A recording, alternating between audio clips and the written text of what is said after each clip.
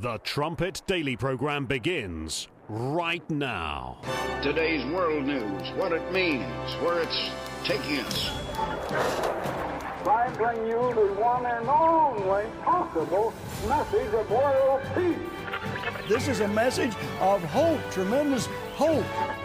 And he said unto me, you must prophesy again. The Trumpet Daily program begins right now. Since the last time I was here, Mr. Walker has been talking about issues that are of great importance to the people of Georgia. Like whether it's better to be a vampire or a werewolf. Now, listen, this would be funny if he weren't running for Senate. We all know some folks in our lives who we don't wish them ill will. They say crazy stuff. We're all like, well, you know, Uncle Joe, you know what happened to him.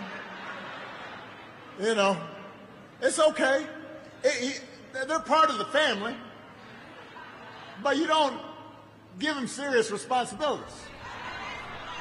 Barack Obama there yucking it up in Georgia as he campaigns for Raphael Warnock. I thought it was funny, though, myself, just hearing him refer to this hypothetical as Uncle Joe, of all things. Uncle Joe is the crazy one. Isn't that amazing? Sometimes, again, the silent part comes out loud. You're listening to Stephen Flurry, and this is the Trumpet Daily. We certainly appreciate you joining our growing audience. You can get to the live video stream of this show through our website, thetrumpet.com. Just go to thetrumpet.com/live, and it takes you to the live stream page, and we come live to you every day at 11 a.m., every weekday at 11 a.m. We should have a weekend show, Sam. Sam's working on that. Every weekday morning at 11 a.m. In the central time zone of the United States. Well, speaking of Barack Obama and, of course, the puppet Joe Biden, the illegitimate president, he the crazy uncle, you look at him yesterday wandering around. Once again, I didn't bring the footage, but you've probably seen it. The awkward handshake with Emmanuel Macron that went on for something like 30 or 40 seconds. Wouldn't let go. Just some really strange and bizarre behavior. And, of course, there's Antiochus out making the rounds, saying that the other side's crazy, so this is the world that we're living in. There's reports that I think Warnock pulled in twice as much money between midterms and the runoff, which is, next Tuesday? And as I said on yesterday's show, it looks like he's already way ahead in the ballot harvesting count, all of the early voting. And so we'll see. We'll see what happens. It's a pretty big seat, or a pretty big race, I should say, making it either 50-50 or 51-49 in favor of the radical Democrats. Speaking of the early voting, listen here to the lieutenant governor. This is a Republican. This is the lieutenant governor of Georgia weighing in on this highly contested race. Clip 2. You told CNN in the fall that Walker didn't do enough to get your respect or your vote in November. Will you be voting for him next Tuesday?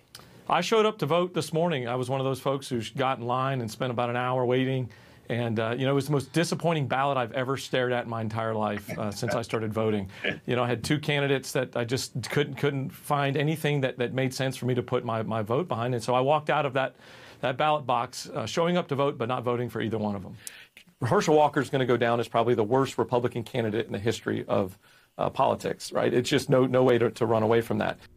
First of all, just on the matter of voting, these are the only two on the ballot. They've been the only two on the ballot for the last 3 weeks. So here's a lieutenant governor who leaves his home, presumably, gets into his car, drives to the polling booth, spends an hour in line. He stares at the ballot, and then he can't vote. Or he says it's the worst ballot he's ever seen, as if he's surprised to see who's on the ballot. I mean, is this all about theater? Or was he truly so distraught when he saw those names that he just couldn't pull the trigger? But leave that aside, how strange that is. It seems like the moment you get into your car to go to the polling booth, you're going to know either you're voting or you're not. If you're not going to vote, stay home. Save yourself an hour of standing in line. But with respect to the race and the significance of it, and the fact that you have, speaking of guilty associations, or guilt by association, Warnock with all the anti-Semites that he hangs around, and then, of course, the radical hard left views that are now customary for the Democrat Party. And you can't leave aside this guy, even though he's a Republican, he can't leave aside the problems that I guess he sees with Herschel Walker. And so he's not going to vote and basically give Warnock that much more of an opportunity to win. I told Sam next week when Herschel Walker loses, if he loses, next week you can expect that same lieutenant governor probably to come out and say it's Trump's fault. Walker was too close to Trump, even though Walker has distanced himself from Donald Trump, because the narrative is, following the midterms, you know it well, Donald Trump is the reason there was no red wave. Donald Trump is the problem. And here's a prominent Republican going on CNN telling the world, don't vote for Herschel Walker, telling Republicans, don't even bother to show up.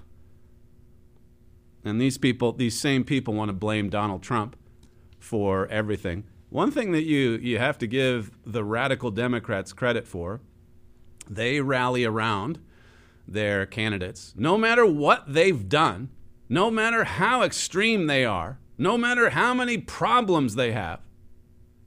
They just made Hakeem Jeffries the leader of the Democrat Party in the House. So he's succeeding Nancy Pelosi. The old guard is out, and in comes the new extremist. I mean, this guy is extreme. He's cut from the same cloth as AOC, Omar, Rashida Tlaib, all of them.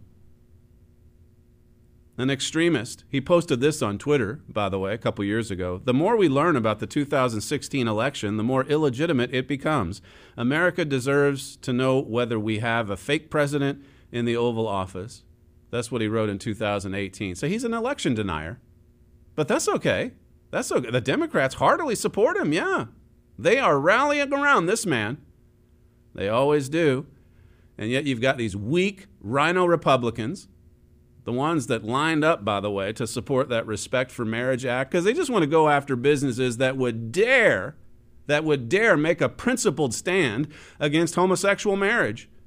And so what was it? 7, 8 senators line up, Republican senators, no less. And never mind what the majority in their states believe and think. They just went right along.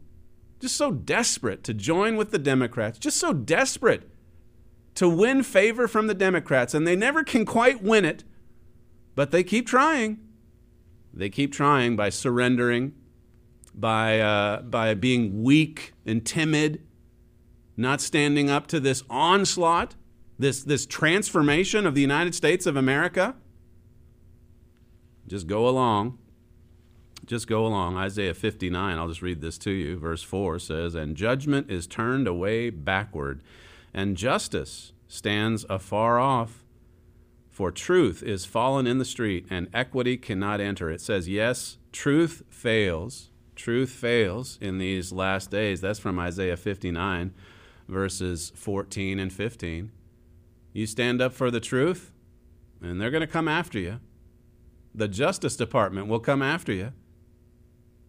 Just so much in the way of satanic attacks on the United States, really on all of Israel. But if you want to study this more, America Under Attack, we have it ready and waiting for you to receive your free copy, the 800 number, 1-866-930-3024. That's the toll-free number if you live in the United States. And Canada, speaking of unjust rulings, just to follow on from yesterday, the seditious conspiracy, Stuart Rhodes, I think is his name, the guy that the DOJ, they finally got a big fish. Finally, they got someone on sedition after almost 2 years. And yet, like I said to you yesterday, of all those other 5 counts, I think they were guilty on 2, these 2 guys. but acquitted on the other 3, and which really makes no sense. If they're guilty of sedition, the others that they're acquitted of really have to do with the motive, the motivation to commit sedition. So you would think they'd be guilty on all 5. We talked yesterday about how I don't think anyone in America would want to go on trial in deep, dark blue Washington, D.C. But if you can't get a guilty verdict on all 5 of those counts in Washington, D.C., what does that tell you about the strength or lack of strength of the DOJ case? The DOJ knows it's flimsy. This is from the New York Times. It says, moreover, while all 5 Oath Keepers were convicted of at least 2 felonies and can expect to serve significant time in prison, the trial marked the first time that any jury had acquitted anyone of any charge related to January 6th. And this happened, as I say, in D.C., in D.C., where you're going to have a hard time finding a Republican to sit on a jury. It says Attorney General Merrick Garland seemed to capture the equivocal nature of the verdicts, highlighting the positive aspects of the outcome and skipping over the negative. This is the New York Times now. The jury found all the defendants guilty of serious felony offenses, said Garland. As the verdict of this case makes clear, the department will work tirelessly to hold accountable those responsible for crimes related to the attack on our democracy on January 6th. And you know everything about how that this is the biggest investigation in the history of the DOJ. All of this money, just pouring money into, and then the geo-tracking, the geo-fencing that's so precise and accurate, except when tracking mules to steal elections. But when tracking the January 6th protesters, I mean, within yards, maybe a yard or two, you know where they were. You know where they were walking. You know if they went into the Capitol. You know if they snapped a selfie. It says, but a question remains as 4 more Oath Keepers are scheduled to face seditious conspiracy charges at a trial expected to start next week. Will a jury hold them accountable for sedition too, even though none of them were leaders of the group? Well, we'll see. We'll see. Listen to this. In between the 2 Oath Keepers trial is another seditious conspiracy trial, that of 5 members of the far-right nationalist Proud Boys, which is set to begin on December 19th. As in Mr. Rhodes' trial, the Proud Boys case will focus on the organization's leaders, among them Enrique Tarrio, the group's former chairman, and some of his top lieutenants from Florida, Washington State, and Pennsylvania. So now they'll go after the Proud Boys. And, of course, Enrique is a known FBI informant. You got the FBI guys. They're in all of these groups, embedded into them. And we're with them for months. For months. As supposedly these groups were planning a seditious conspiracy without weapons, but a seditious conspiracy to take over the United States government. And yet none of those FBI informants thought it was necessary to call the FBI into action, or the DOJ, or whoever, to prevent the attack. No, they wanted it to carry out so that they could do what they're doing now. Put any and all Trump supporters into jail to send a message. Don't you dare protest against the regime. Don't you dare stand against the regime. We'll put you in jail, certainly, particularly if you're an election denier like Hakeem Jeffries. This is from the New York Times. It says, prosecutors are likely to base their case against the Proud Boys on hundreds, if not thousands, of encrypted text messages that the government believes show how the group moved increasingly toward using violence. So here again, it's the text messages. It's using the language of the Revolutionary War, like we mentioned yesterday. That'll get you in jail. That'll get you in jail. That's hate speech. That's sedition. It says prosecutors at the Proud Boys trial intend to argue that Mr. Tarrio and his 4 co-defendants instigated other members of the group and ordinary rioters to attack the police. I think Tarrio wasn't even in D.C. on the day of the protest, the January 6th protest. But they're going after him, well, because text messages, of course. This is from Donald Trump, his message to the January 6th defendants earlier this week, clip 3. have been treated unconstitutionally, in my opinion, and very, very unfairly. And we're going to get to the bottom of it. And you know what I've said. I take it very seriously. I have never seen anything like it at all levels. It's the weaponization of the Department of Justice. And we can't let this happen in our country, because our country is going not socialist. They've skipped over that. They skipped over socialism. Our country is going communist. This is what happens, and we can't let it happen. We have to stop it. So I want to thank everybody for working so hard. I know how hard you're working to get justice for people that are imprisoned right now and people that are being tormented. We can't let it happen. We're going to stop it, and we're going to win. He's the only one that sees it. Or if he's not the only one who sees it, he's the only one that speaks out against it and fights against it. Coming in the spirit of Jeroboam, standing firm. You would think there'd be statements like that coming from politicians all over D.C. It's happening right in their backyard.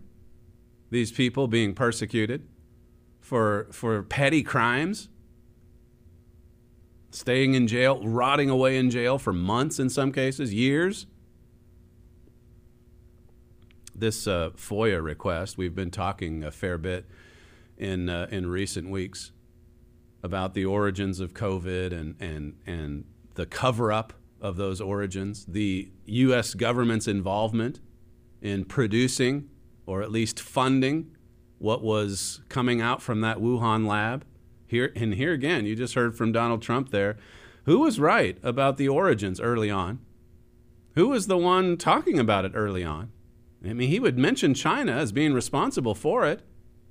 And, you look at China today, one reason they have such severe lockdowns is because President Xi, Jeremiah Jacques wrote about this last night in his trumpet brief, but Xi has prided himself on basically stamping out the virus. He says only 5,000 people in China have died, whereas 1 million, if we're to go by our counts over here, 1 million Americans have died because of the virus. So he holds it up as a point of praise for himself. This authoritarian regime in China has been able to stamp it out with its zero COVID policy.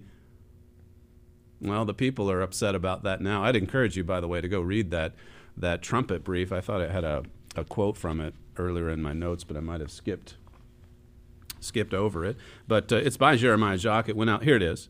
It says, since cameras integrated with facial recognition software are ubiquitous in Chinese cities, and since the nation's criminal justice system is notoriously brutal, many protesters likely knew they were risking their lives by publicly attacking the government, but they went ahead with the protests anyway because they are broken.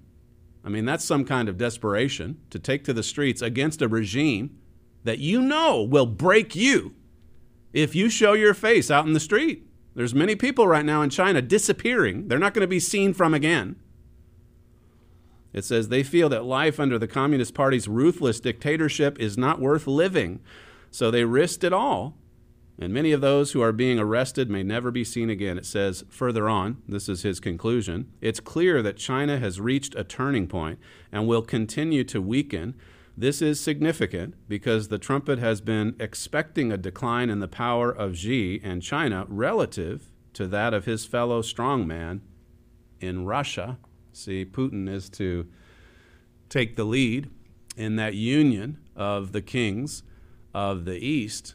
So, as I say, an important trumpet brief that went out last night. It's at thetrumpet.com at the moment. But coming back to these emails that reveal how much U.S. officials knew before we were ever even hit by the pandemic. They knew what was going on in that Wuhan lab. This is from April 3rd, 2020. So this was right at the very beginning. One State Department employee, he emails this Washington Post link to a coworker, another federal worker. And the Post article was titled, How Did COVID-19 Begin? Its initial origin story is shaky. So the world panics, freaks out into lockdown mode in mid-March 2020. And then a couple weeks later, early April 2020, some in the press were trying to figure out, okay, where did this start? Where did it come from? And one federal employee sends this email to a colleague and says, hey, this is the headline at the Washington Post. And then the response from the colleague later in the day was this: looks like the media is starting to report on this more factually. I wonder who set them straight.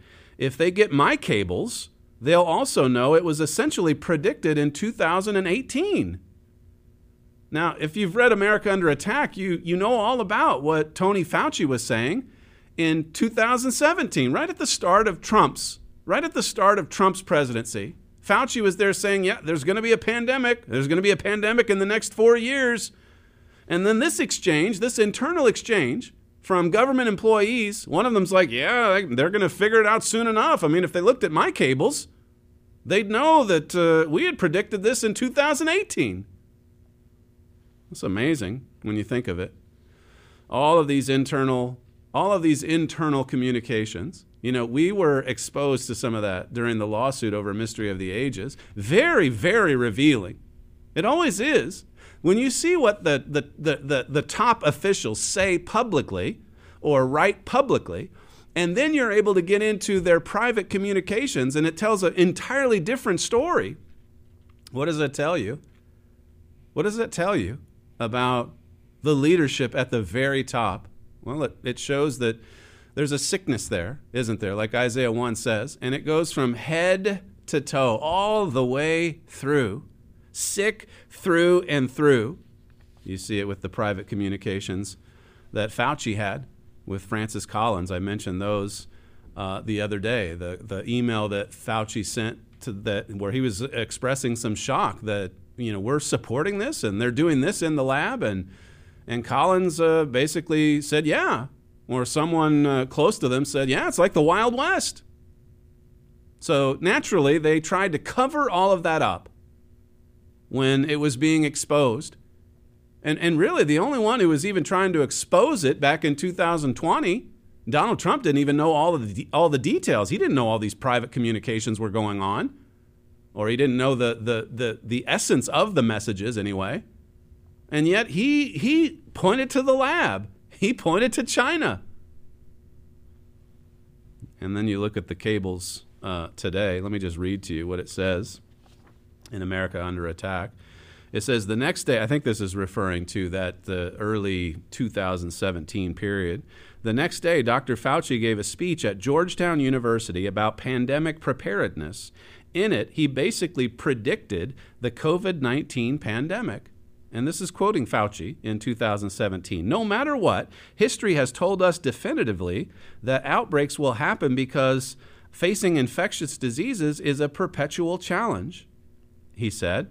And then it quotes him as saying, the thing we're extraordinarily confident about is that we're going to see this in the next few years. So he basically said this is going to happen in Donald Trump's presidency. Boy, you connect the dots on all of this, and then you see how far they're willing to go, like I covered on yesterday's show, to cover up scandal.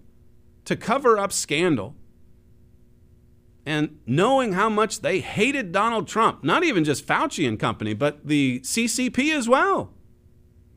More is coming out. All these FOIA requests. I hope there's many more of them. But you go back to origins. You go back to root causes. If there's these cables going back and forth where I think the Washington Post is getting close, man, if they read my cables, they'd know we predicted this in 2018. What's happening? What's coming out from these labs? A global pandemic. Fauci himself said as much. It says here, Dr. Fauci was funding gain-of-function research in China while simultaneously warning the American people to brace for a pandemic. Let me just read that again. This is an America Under Attack. Here again. Call now and request your free copy. It's 1-866-930-3024. But in the book, my father writes, Dr. Fauci was funding gain-of-function research in China while simultaneously warning the American people to brace for a pandemic. It says here, he never mentioned he was involved in the dangerous manipulation of bat coronaviruses to produce a potential pandemic pathogen, but he seemed to know that the world was heading into a serious infectious disease crisis. It says the fact that he said this a day after Obama reauthorized bioweapons research makes it even more suspicious. This is all happening just days before President Trump was inaugurated as the 45th president of the United States. I'll leave it to you to connect all of the dots. This book will certainly help you do that. America Under Attack. You're listening to Stephen Flurry, and this is the Trumpet Daily. If you'd like to email feedback to the show, you can email the show td@thetrumpet.com. We'll be right back. The Trumpet Daily.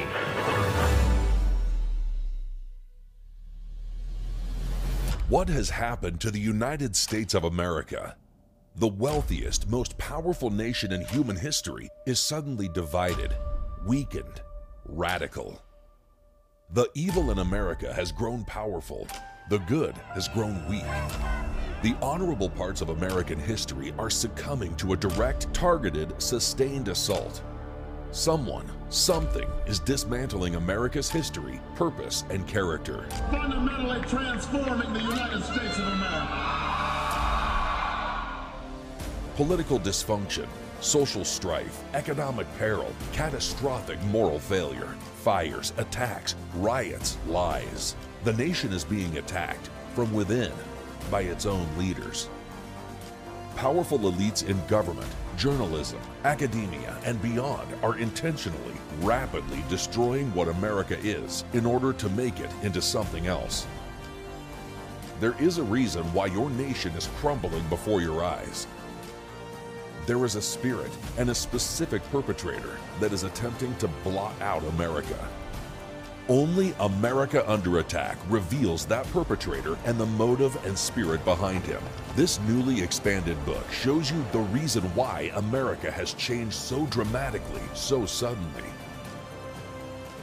If you're confused and concerned about what is happening to America, request your free copy of America Under Attack by Gerald Flurry at thetrumpet.com.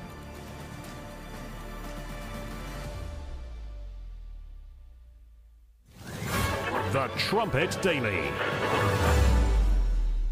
The first century disciples of Christ, as you know, they spent 3.5 years with the Messiah, and Jesus taught them many things, including even very practical day-to-day matters, such as praying to the Father. There's the account in Luke 11 where the disciples, after seeing Jesus off in the distance praying, they went and asked him, they said, Jesus, teach us how to pray. Show us how to pray. And of course, the chapter then, we'll get into some of it a little bit later, but it then gives this valuable instruction on what to talk about when you're praying to God. So they needed instruction. They needed teaching. They needed guidance, even when it came to their prayer time.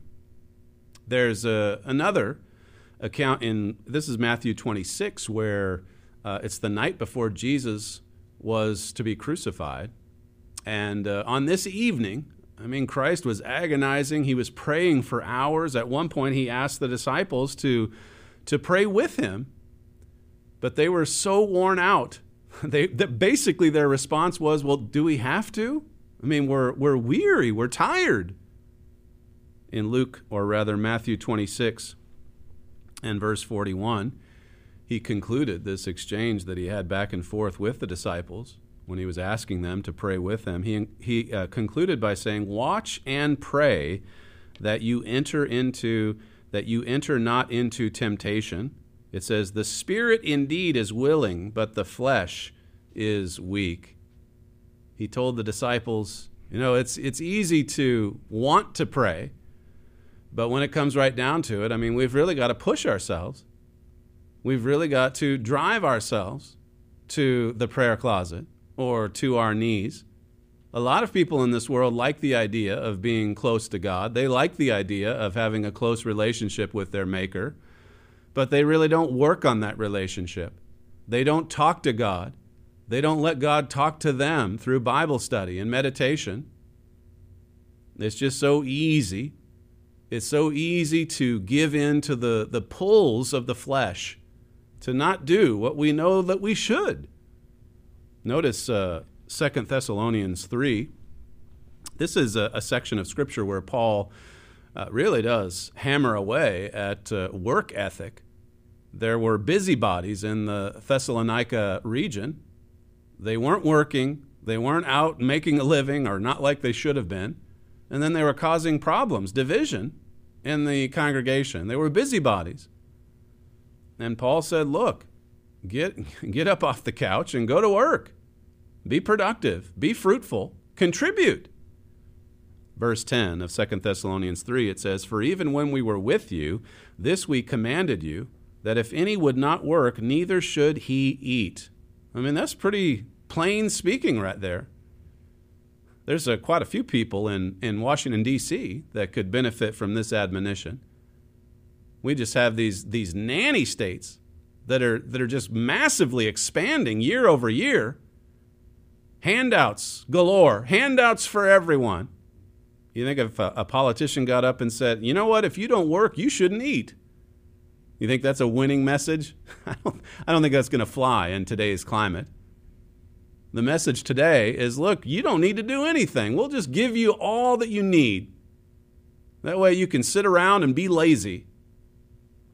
That's not God's way, obviously. Verse 11, it says, "For we hear that there are some which walk among you disorderly, working not at all, but are busybodies." The Phillips translation says, "never doing a stroke of work, but busy only in other people's affairs." I think we've all met people like this from time to time. Maybe we've been like this once in a while. Verse 12, it says, "Now them that are such we command and exhort by our Lord Jesus Christ, that with quietness they work and eat their own bread." In 1 Thessalonians, he talks about, again, being quiet and doing your own business and working. This was the admonition that Paul gave to the Thessalonians. This is evidently it was a pretty big problem in that area. They weren't contributing. They weren't pitching in. They weren't helping to bear one another's burdens. They were just kind of hanging out, waiting for the return of Jesus Christ. You can see that alluded to in chapter 2 of 2 Thessalonians. But verse 13, just to finish off here, it says, "But you, brethren, be not weary in well-doing." Don't be weary in doing well. Keep doing. It's like I was saying in epistles class this morning. I mean, you could have years of productive and fruitful growth just wiped out overnight. Kind of like the SBF company. You could just be wiped out overnight over one tragic mistake or just letting down. Look at what happened to the Laodiceans. An entire church era. Herbert Armstrong died in 1986. And I mean, it wasn't but 3 or 4 or 5. Certainly, if you were paying attention, you could see massive, significant changes happening in 1986 and 1987. But even looking at it more on the surface, I mean, this was a church you could hardly recognize just 5 years after Mr. Armstrong died. Some would say that after 8 years, I guess 86 to 94, they had completed the transformation. I mean, the Old Testament was done away. Basically, the law is out the window. You don't need to observe the Sabbath. You don't need to tithe. You don't need to do anything. 8 years. Some people have been in that church for 40 years, 50 years. Some had come into the Worldwide Church in the 1950s and 60s, and they were there all through the trials of the 1970s, the attack on the church during that, and then the greatest period of growth in the history of the church from 1979 to 1986. And then they just go along with this great falling away in just a matter of years. It shows you just how quickly you can lose what you've maybe spent years and years and years to build up. We've got to finish. We've got to finish strong. We've got to go all the way with God. And how do you do it? You march forward on your knees. You march forward by your prayers. That's where it all starts. Every day. Matthew 6, verse 5, it says, "And when you pray," when, not if, right? "When you pray, You shall not be as the hypocrites are, for they love to pray standing in the synagogues and in the corners of the streets, that they may be seen of men. It says, verily I say unto you, they have their reward. There's lots of people that pray that way. You can go to Israel sometime. I don't want to pick on one people over another.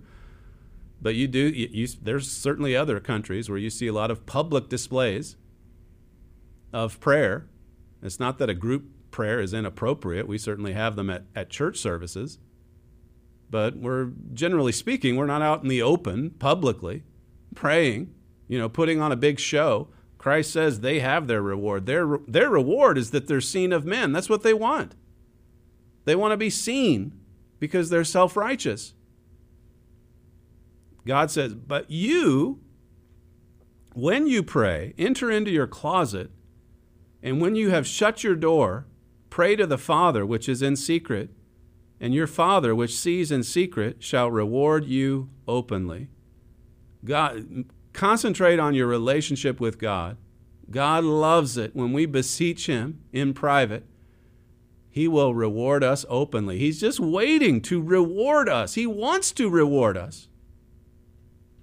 There's other passages, we'll see them in a moment, where it talks about God knows what you need before you even ask. So why does He expect us to ask?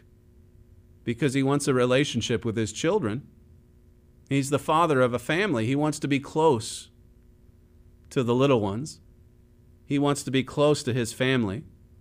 Verse 7, it says, but when you pray, use not vain repetitions as the heathen do, for they think that they shall be heard for their much speaking, it says. But be not you therefore like them, for your Father knows what things you have need of before you ask Him. He already knows. He already knows. And if we're not careful, we could get into a spirit of gimme, gimme, gimme. Well, God knows I need this. Well, how come the blessings aren't just rolling out, fast and furious? Where are the gifts? If it's more blessed to give than to receive, where are the gifts that I'm supposed to receive? Well, God doesn't want us to develop a selfish attitude. He wants us to give, even in prayer. But just know that if we're pouring our hearts into it, God will give us power and inspiration and love and encouragement and blessings in return. Blessings unmeasured. Verse 31, it says, therefore take no thought, saying, what shall you eat, or what shall we drink? Wherewithal shall we be clothed? For after all these things the Gentiles seek. Verse 33, the memory verse, it says, but seek you first the kingdom of God and His righteousness, and all these things shall be added unto you. Seek God in your prayer. Seek God's righteousness. In other words, put God first. The first and great commandment, you shall have no other gods before me or in place of me. No one else comes in front of God. No one else comes between you and God. We have to put God first. He has to have that first place in our hearts and minds continually. And when you're getting out of bed and devoting that significant time block each morning to praying to God, that's an act of submission. That's obedience to the first commandment. That's putting God first in your life. It is a daily task. The prophet Daniel even speaks of it as such. Doing the daily. There's an exact type with the ancient sacrifices of old. Sacrifices in the morning and the evening. And they were to be done every day. And then you read examples in Scripture about Daniel or David praying 3 times in the day. I mean, making those daily offerings, those daily sacrifices, offering up those daily prayers, the sweet incense from those sacrifices. That's a type of the prayers entering into God's throne room. You can see that in Revelation 4. God loves it. He loves that sweet incense. He loves talking to His family. He loves communicating with His children. Notice I mentioned, we just read over it, God, even before we ask of it, He knows what we need. That's brought out over here in James 4. Notice this, James 4 and verse 2. It says, you lust and have not, you kill and desire to have, you cannot obtain. You fight and war, yet you have not because you ask not. I mean, we fight, we lust, we struggle and strain to get everything that we can. And God says, why don't you just ask me? Why don't you just look to me as your provider? It says in verse 3, you ask and receive not because you ask amiss, that you may consume it upon your lust. So we have to ask, we have to ask in a right attitude. It needs to spring from the principle of God's love. I was telling the students the other day, just in studying through 1st and 2nd Corinthians, it's amazing to me just how it, I go through this every 2 years, this study. It's always wonderful. But to see the love of God, to see what motivated Paul, the Apostle Paul, to see how much he loved the saints and how much he prayed for them and how much he encouraged them and how much he corrected them in love always. You see a lot. The letters themselves that's a fascinating and deep study for sure. But you also see a lot about the Apostle Paul and the congregation and how Paul interacted with the congregation. Paul was a father figure. He says that in 1 Corinthians 4. He's a father figure, a type, in that sense, a type of God the Father to those brethren. Everywhere we look, God's trying to strengthen that relationship, that family relationship. This is why Satan's tearing it apart. He doesn't want to see a traditional family of husband and father together with wife and mother and an obedient, well-adjusted children. He doesn't want to see that because that's a type of the God family. He wants to split it apart. He wants to break it apart. He wants to crush families. He wants upside-down families. There's plenty of that in the world. He knows what we need, but he expects us to ask with a loving heart. This is from the James booklet, my father's booklet. You can call our operators to order this. It's free. There's no cost, no obligation. 1-866-930-3024. In the booklet on the Epistle of James, it says, if you are not getting answers to your prayers, you need to examine your prayers. God says people are asking amiss or asking evilly. It says it's talking about selfish, wrongly focused prayer. I mean, it is possible to pray in a wrong attitude. Well, Jesus just told us this in Matthew 6. We just read it. All those vain repetitions, and it's out in the public, open displays of supposed righteousness, actually self-righteousness. He tells us how to do it. He tells us to do it in the closet, to do it in privacy, and then to make sure that we don't ask for it, just to consume it upon our lusts. Mr. Armstrong wrote in 1980 that if your prayers have not been answered, it is your fault, not God's. It's your fault, he says. That's pretty blunt. That's pretty straightforward. It's so easy to blame others, especially in this age we're in. People won't accept responsibility for their own actions. Look at some of these politicians and their background. And they want to try to destroy one individual because he had lunch with some guy that's, well, okay, he's pretty crazy, but that's disqualifying. There are a lot of crazy people in this world, and truth be told, they're not going to go away the moment Jeroboam returns.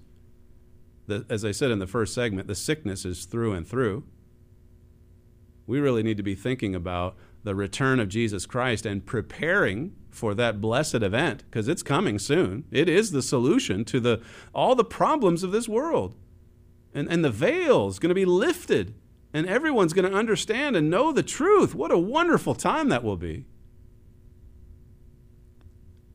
Philippians 4:6 says to make your requests known to God. That same verse, I guess I can read the whole verse. It says, in everything by prayer and supplication with thanksgiving, let your requests be made known to God. So let the request, it's not like you can't request something, but it needs to be with thanksgiving. You're appreciative. You know you've been blessed above all people on earth. I mean, we in God's church are really and truly in the know. The passage we studied just this morning in epistles of Paul, 2 Corinthians 4 and 5. God, we're just earthen vessels, just nothing, the dust of the earth. And yet God has opened our minds to understand all things, to understand his divine purpose and plan for man, to understand and know why family, why marriage, to know why this country is headed in the direction that it is. Luke 11, I mentioned this at the start. Luke 11 and verse 1, here's where they ask Jesus for instruction on how to pray. It says, "And it came to pass that as he was praying in a certain place, when he ceased, one of the disciples said unto him, Lord, teach us to pray, as John also taught his disciples." Teach us how to pray. And Jesus did exactly that. He started to teach. Verse 2, it says, "And he said to them, when you pray," not if, "when you pray, our Father, say, Our Father which art in heaven, hallowed be thy name." That means, hallowed be thy name. That means keep that name holy. That's what we're endeavoring to do when we're praying to God. The effectual, fervent prayer of a righteous man avails much. This sets the tone for the entire session. God is holy. God is pure. God is righteous. God is the headship of the family. God is everything originates in God. 2 Corinthians 5 and verse 18. And so we acknowledge that right at the outset of our prayer, and we continue with the request. Here's a request to make known. Thy kingdom come. Do you earnestly pray for the coming kingdom of God to be established on this earth?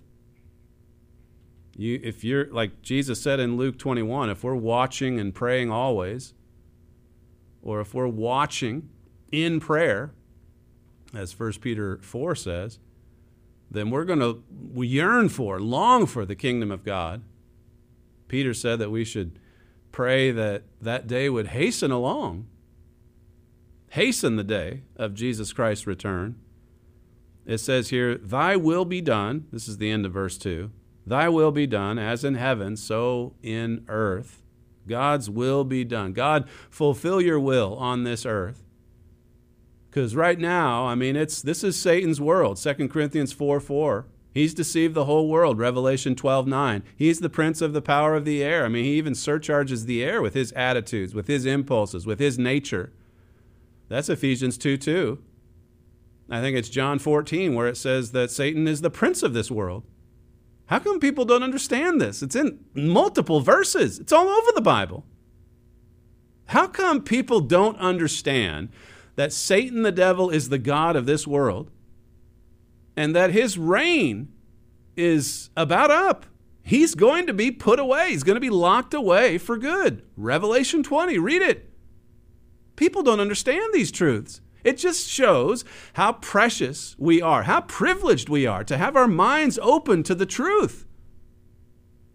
In a world that's just enveloped in thick darkness, Jesus is the light, and he lights up our lives. If we have this kind of a prayer life with our Father, this kind of a relationship with the God family. Verse 3. The will of God, by the way, just going back to this dark and evil world, God nevertheless is fulfilling his will on this earth, primarily through the church. So when you talk about this brief prayer outline and all the detail that you can put into an outline, if you create a prayer journal, you could go on and on about God's work today and praying and asking for God to empower the work and his servants, his ministers, and that the work would grow, that the platform on which these messages stand would just grow and get bigger and increase in their reach. Herbert Armstrong talked about reaching the largest audience possible with Mystery of the Ages. Lots to pray for there. And then he says in verse 3, give us this day our daily bread. That tells you right there, among other things, it tells you to pray daily, doesn't it? Give us today what we need for today. Equip us with strength and power, with understanding and love. Fill us with your fruits, the fruits of your Spirit, or bring them forth. Love, joy, goodness, peace, meekness, temperance, faith. It says in verse 4, and forgive us our sins, for we also forgive everyone that is indebted to us, and lead us not into temptation or sore trial, but deliver us from evil. Deliver us from our adversary. Deliver us from our enemies. And there's other sections of Scripture where Jesus said to pray even for your enemies. I mentioned Luke 21. Notice this. Luke 21, verse 32, it says, verily I say unto you, this generation shall not pass away till all be fulfilled. We're right here in the last generation before the spectacular return of Jesus Christ to this earth. Verse 34, further on, it says, and take heed to yourselves, lest at any time your hearts be overcharged with surfeiting and drunkenness and the cares of this life, and so that day come upon you unawares. For as a snare shall it come on all them that dwell on the face of the earth. See, to everyone in this world that's utterly unprepared for this blessed event, it's going to come suddenly. It's going to come at an unexpected hour. They're going to be caught off guard. They're not going to be prepared. The Laodiceans are not prepared for this. Revelation 3:17 says they're naked spiritually. They haven't even put on their garments, spiritually speaking. Verse 36, it says, watch you, therefore, and pray always, that you may be accounted worthy to escape all these things that shall come to pass, and to stand before the Son of Man. In other words, to stand before Christ at his second coming to this earth. Watch you, therefore. Pray always, Jesus said. Pray that you'll be accounted worthy to escape. I was telling the class this morning, God's church doesn't go out and proselytize. We're not trying to arm twist people into coming into the church. John 6:44 does apply. God has to open the mind. God has to draw them to Christ. But at the same time, you read through the Apostle Paul's writings, and over and again, he really did tell the brethren, look, I want to be all things to all men. I want to put the message out there, do everything possible to help save people. Now, it is true that most people in this purpose and plan that God has worked out here below, most people will have their opportunity for salvation after the return of Christ, during the wonderful world tomorrow, during the great white throne judgment period after that. But that said, the spirit, the mentality of God's people, we don't want to see anybody go through the great tribulation. God doesn't want to see that. It has to happen. Look at how far removed we are from the truth, from God. But the spirit of God's love, God will reach out to and help anyone who's willing to draw near to him through prayer, through Bible study, who's submissive enough, teachable enough, humble enough to receive correction from a loving Father and to respond to it. That's a wonderful mentality to have. The Apostle Paul certainly had it. Coming back to what Jesus said here, don't get burdened down by the cares of this present life. Watch world events. We try to help you do that in segment 1 of this show. Watch world events and then pray. Pray always that you may be accounted worthy enough to escape and to be there standing before Christ at his return. You're listening to Stephen Flurry, and this is The Trumpet Daily. If you want to email the show, you can reach us, td@thetrumpet.com. We thank you for joining us on today's show, and we'll see you tomorrow. No, we'll see you next week.